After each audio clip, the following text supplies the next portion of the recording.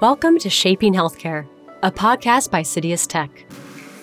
Some of the great minds in the world are constantly striving to solve the healthcare industry's greatest challenges with technology, creativity, and agility. With every episode of the Shaping Healthcare podcast, we will take you deeper into the world of healthcare and life sciences and give you a perspective into what it takes to build a human-first, technologically enabled healthcare world. I'm your host, Laurel Rockel.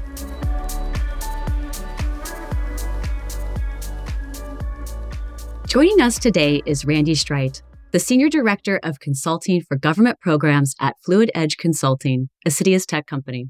Randy is an acclaimed expert in health plan management, bringing over 20 years of rich experience in the healthcare industry, particularly in enhancing health plan functional areas like Medicare Stars, financial performance, and analytics.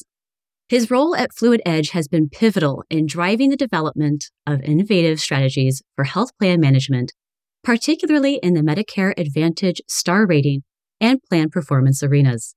His extensive experience, including an impressive tenure at Capital Blue Cross, has solidified his reputation as a go-to authority in health plan strategy and innovation.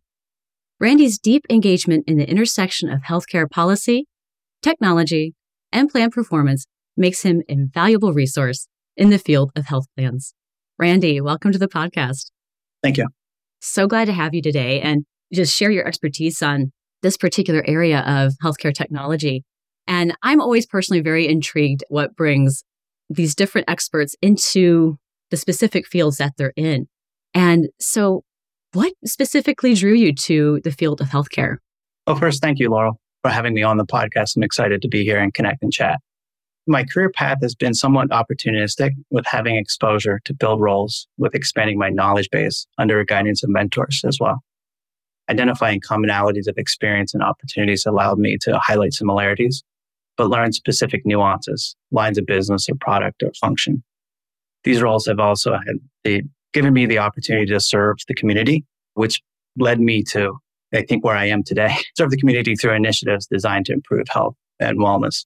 Medicare, for me personally, has an opportunity to help my grandparents with their current life status, as well as my parents now aging into Medicare as well. So it gives me an opportunity to give back to those helped me along the years. Certainly having a personal connection to what you're doing makes a lot of sense. And I would imagine that it helps to, add an extra level of fulfillment to what you do. And I know that anyone I talk to in the healthcare fields and how they got into it, it's all about helping people and helping those around them. So thank you. And as we get started here, and we're specifically talking about the 2024 star ratings, can you kind of set the backdrop here, the landscape of healthcare, especially in the realm of these Medicare stars and performance metrics? How have they evolved from the start of your career? We've seen performance metrics evolve from mostly transactional in nature, so process-oriented, to expectations, or what I think drives member experience is the member expectation leading into that purchase. So the recent star rating model has seen shifts in measure weights to underscore the importance of the experience over process measures, but it also includes measures and rating factors that evolve in focusing on condition management, mental wellness, and health equity. That's coming up here in 2026, I believe.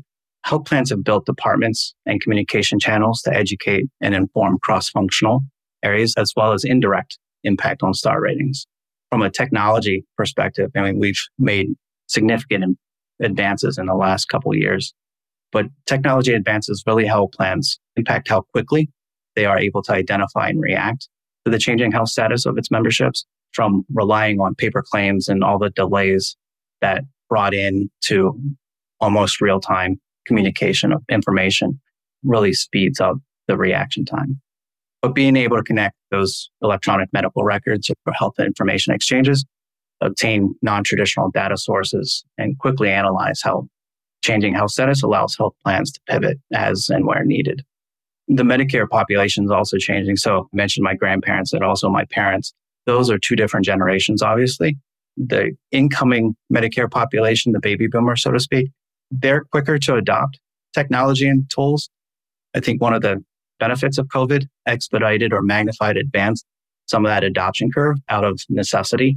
but the members aging into Medicare are more likely to be connected than years past. They also react differently. Brand loyalty, which the greatest generation was very firm and didn't make many movements. The baby boomers tend to make changes quicker. So the brand loyalty that product plans may have relied on years past, it's quickly limited and eroding.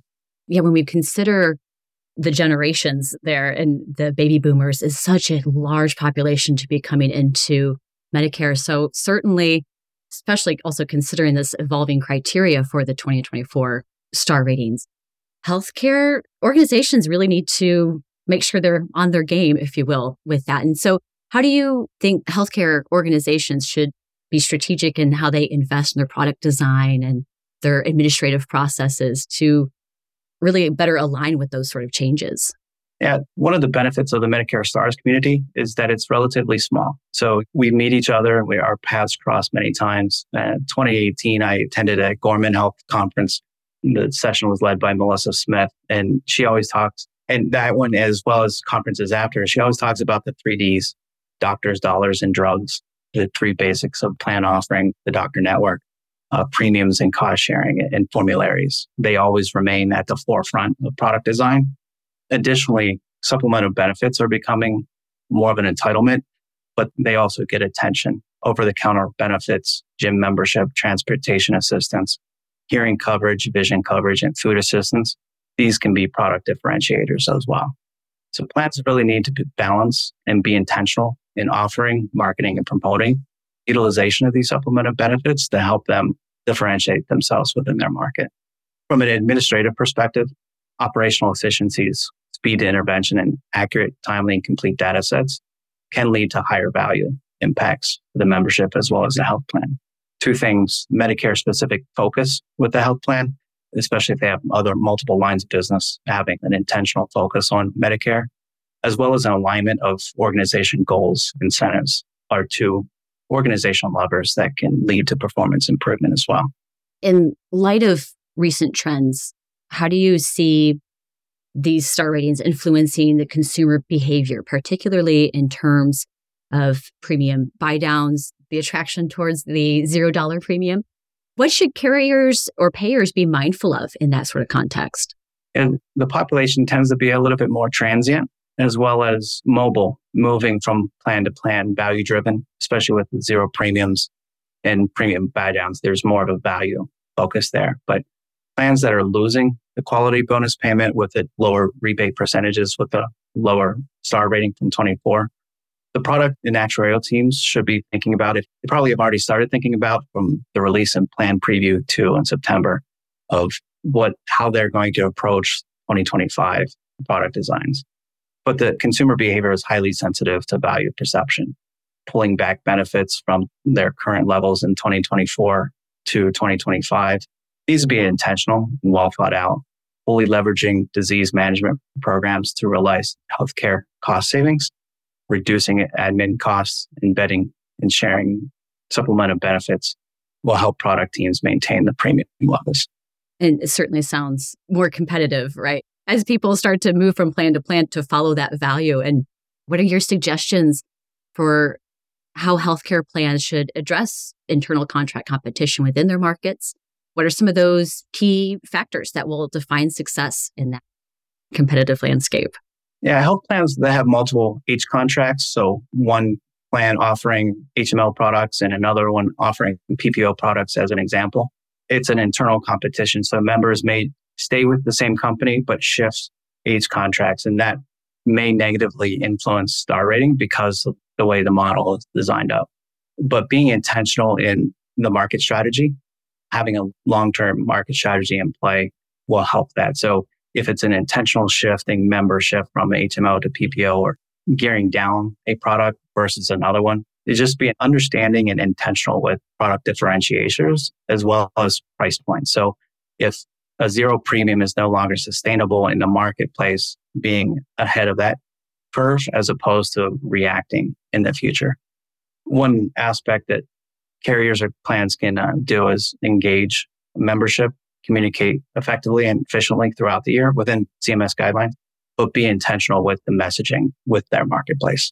Yeah, and certainly risk adjustment is a critical component of plan performance. And as we're looking forward to 2024 and the future 2025, what sort of innovative risk assessment activities do you believe will really help with that pivot for healthcare organizations in order to maintain or improve those ratings that you mentioned?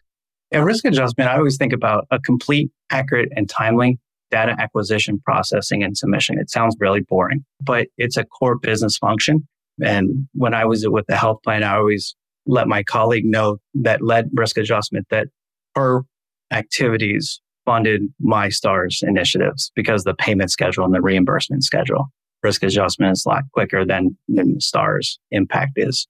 So they're hand in hand. It all boils down to serving the member well and documentation. So connecting clinical documentation for clinical metrics or risk adjustment also has an ancillary benefit with quality metrics as long as the clinical documentation is fully utilized.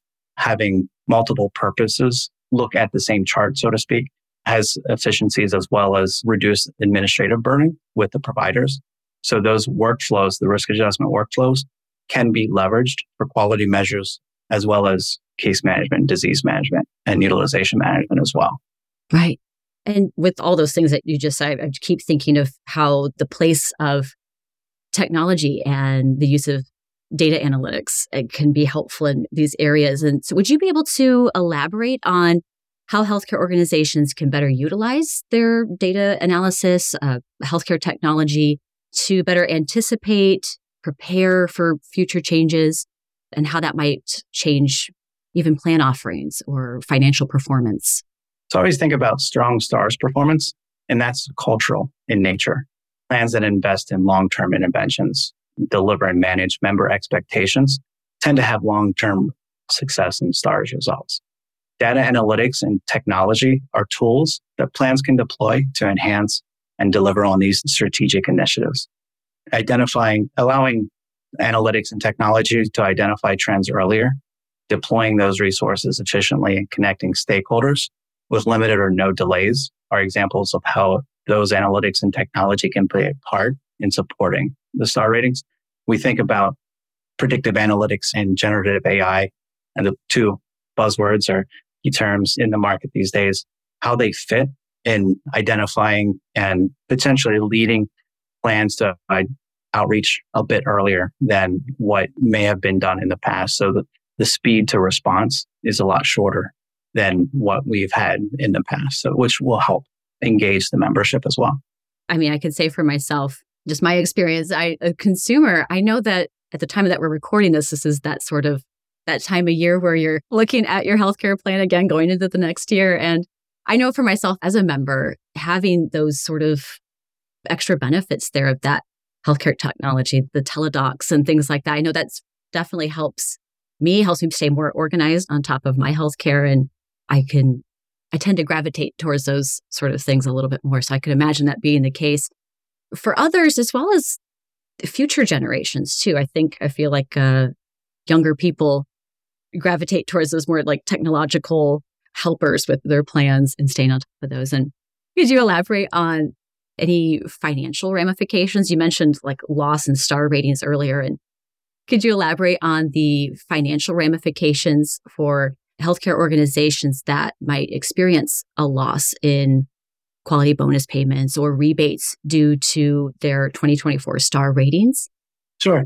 And I hope I don't put anybody to sleep here with this, but it's a little bit technical in nature.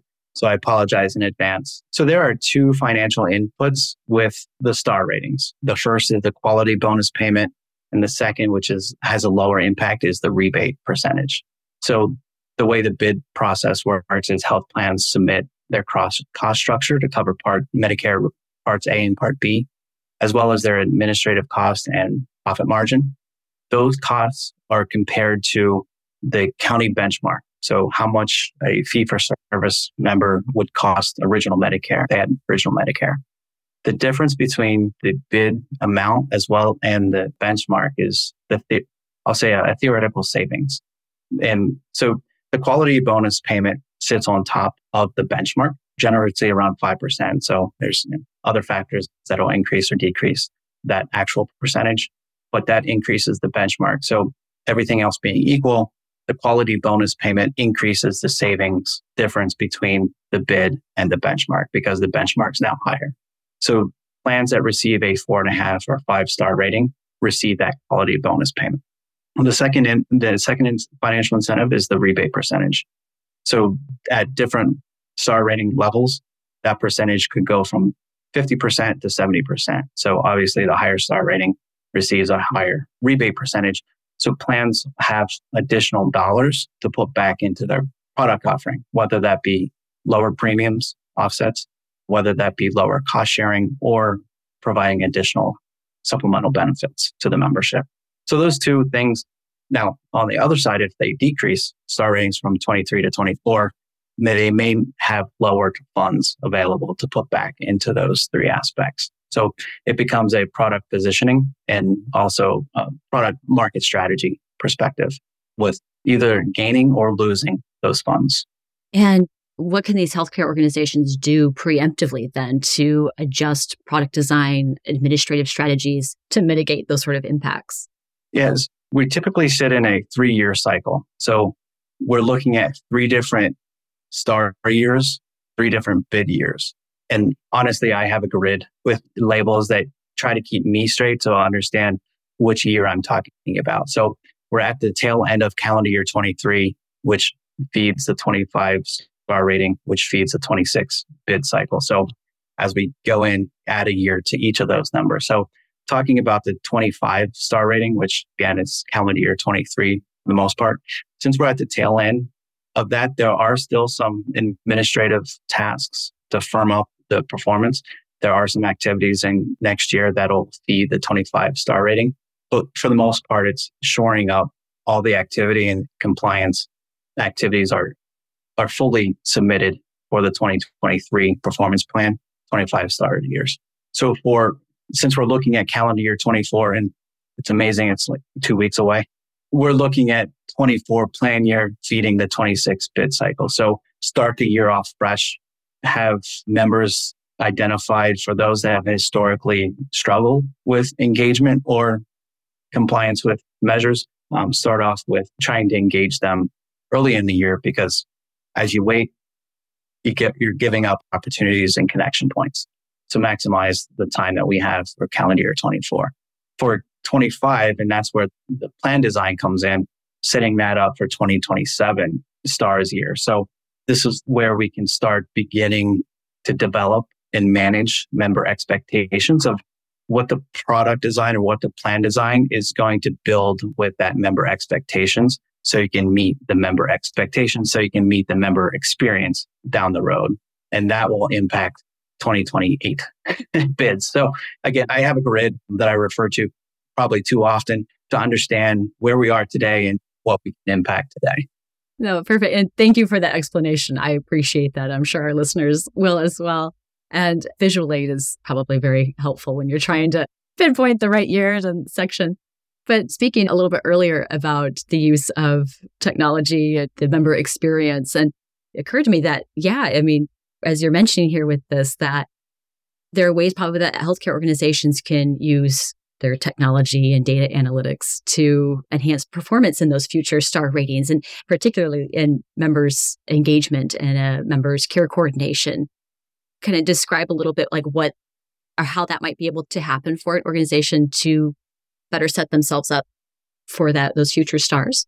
Yeah, I tend to think about distractions. It may sound like an odd way to start answering that question, but distraction of achieving goals, whether that be individual or organization.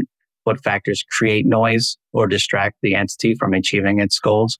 So I think communicating the organization goals for star ratings should be reinforced through performance updates, communicated well, education, incentive programs, and other visible reinforcements towards that goal. In other words, be intentional and be committed to those goals from an organization collaboration perspective, incorporating input from a cross-functional work group, receiving input from those business areas that may be directly or indirectly connected with members and providers. That can help identify systematic areas of concern that could lead to dissatisfaction later. So get being collaborative helps get ahead of that curve before it becomes a major exposure for the health plan and the star ratings. Identifying trends and having quick course correction can help retain member trust and guard against that negative member experience. So understanding who's doing what and what's coming down the road, so to speak, whether it be within a provider network or a benefit design, reducing that bureaucracy, internal bureaucracy and defensiveness allows organizations to take action needed as well. So I would say be observant and be aware of what's happening. And I think most important is remembering and staying true to the organization's mission. That underscores performance. So when quality and members' impact is integrated into the mission, taking action for improvement is second nature. So being committed again, but being firm. Certainly very critical things to keep in mind in healthcare or any organization really, is to stay mindful of those things and taking action. And so, I mean, when we're looking beyond 2025, how do you predict the landscape of healthcare benefits and plan designs to evolve in response to these continuous changes in star ratings? What should healthcare leaders start doing today? Looking at that big grid, what can leaders start doing today to stay ahead in this really dynamic environment? Yeah, I like to take a step back and understand strategy. So sometimes strategy is confused with tactical. So strategy, a solid and widely accepted strategy, it can weather star rating model changes, whether they be major or minor. The initiatives to meet that strategy will change and will need to change over the years.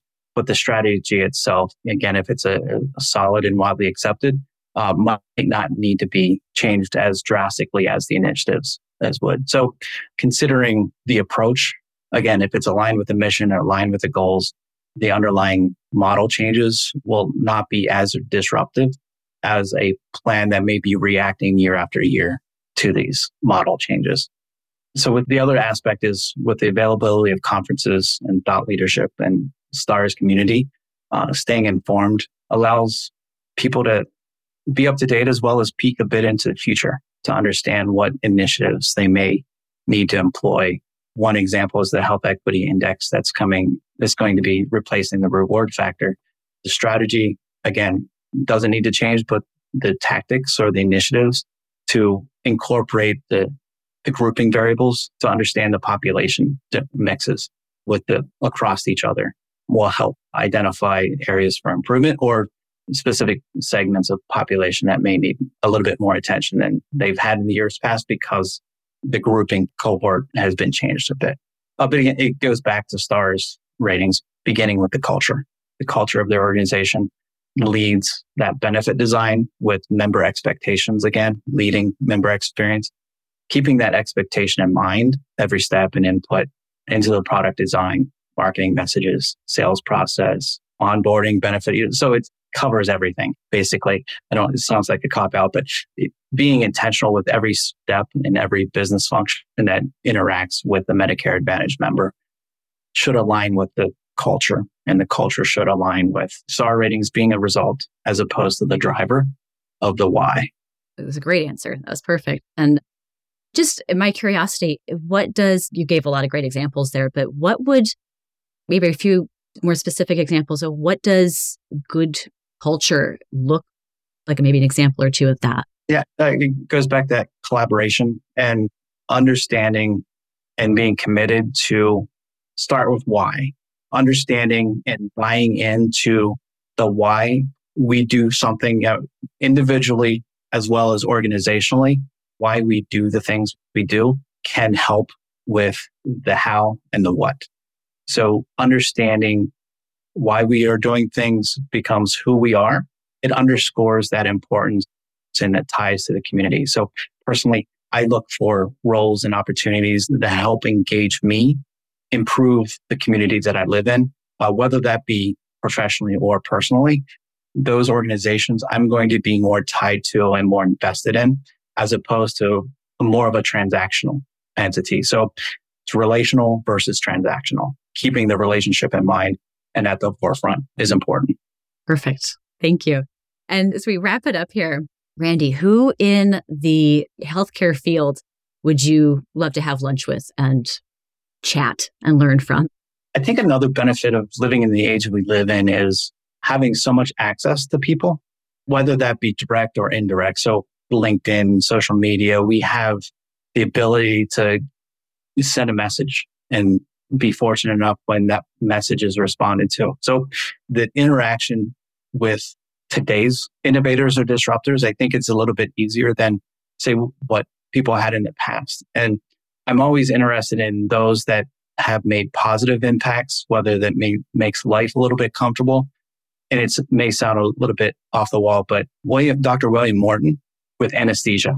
And I would want to know is if his advancements in that medical field, was he aware of the positive impact in, I'll say that, making medical procedures a lot more comfortable with the advancements in anesthesia? Was he aware of what he would be impacting years down the road? So that's the way I tend to think of like those that have made people's lives a little bit more comfortable, whether intentional or unintentional, if it was purposeful, or did Dr. Morton have any indication of the impact of anesthesia would have on modern medicine? Yes, that's a great answer. Thank you. Especially if anybody's had any like dental procedures, anesthesia is key. Makes it a lot more comfortable.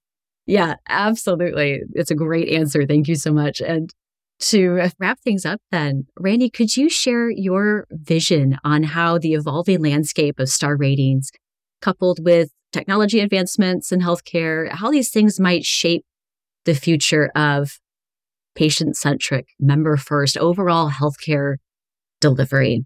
I think we'll continue movement towards that holistic, that patient-centric or that holistic view and understand maybe the non-traditional impacts to current health status.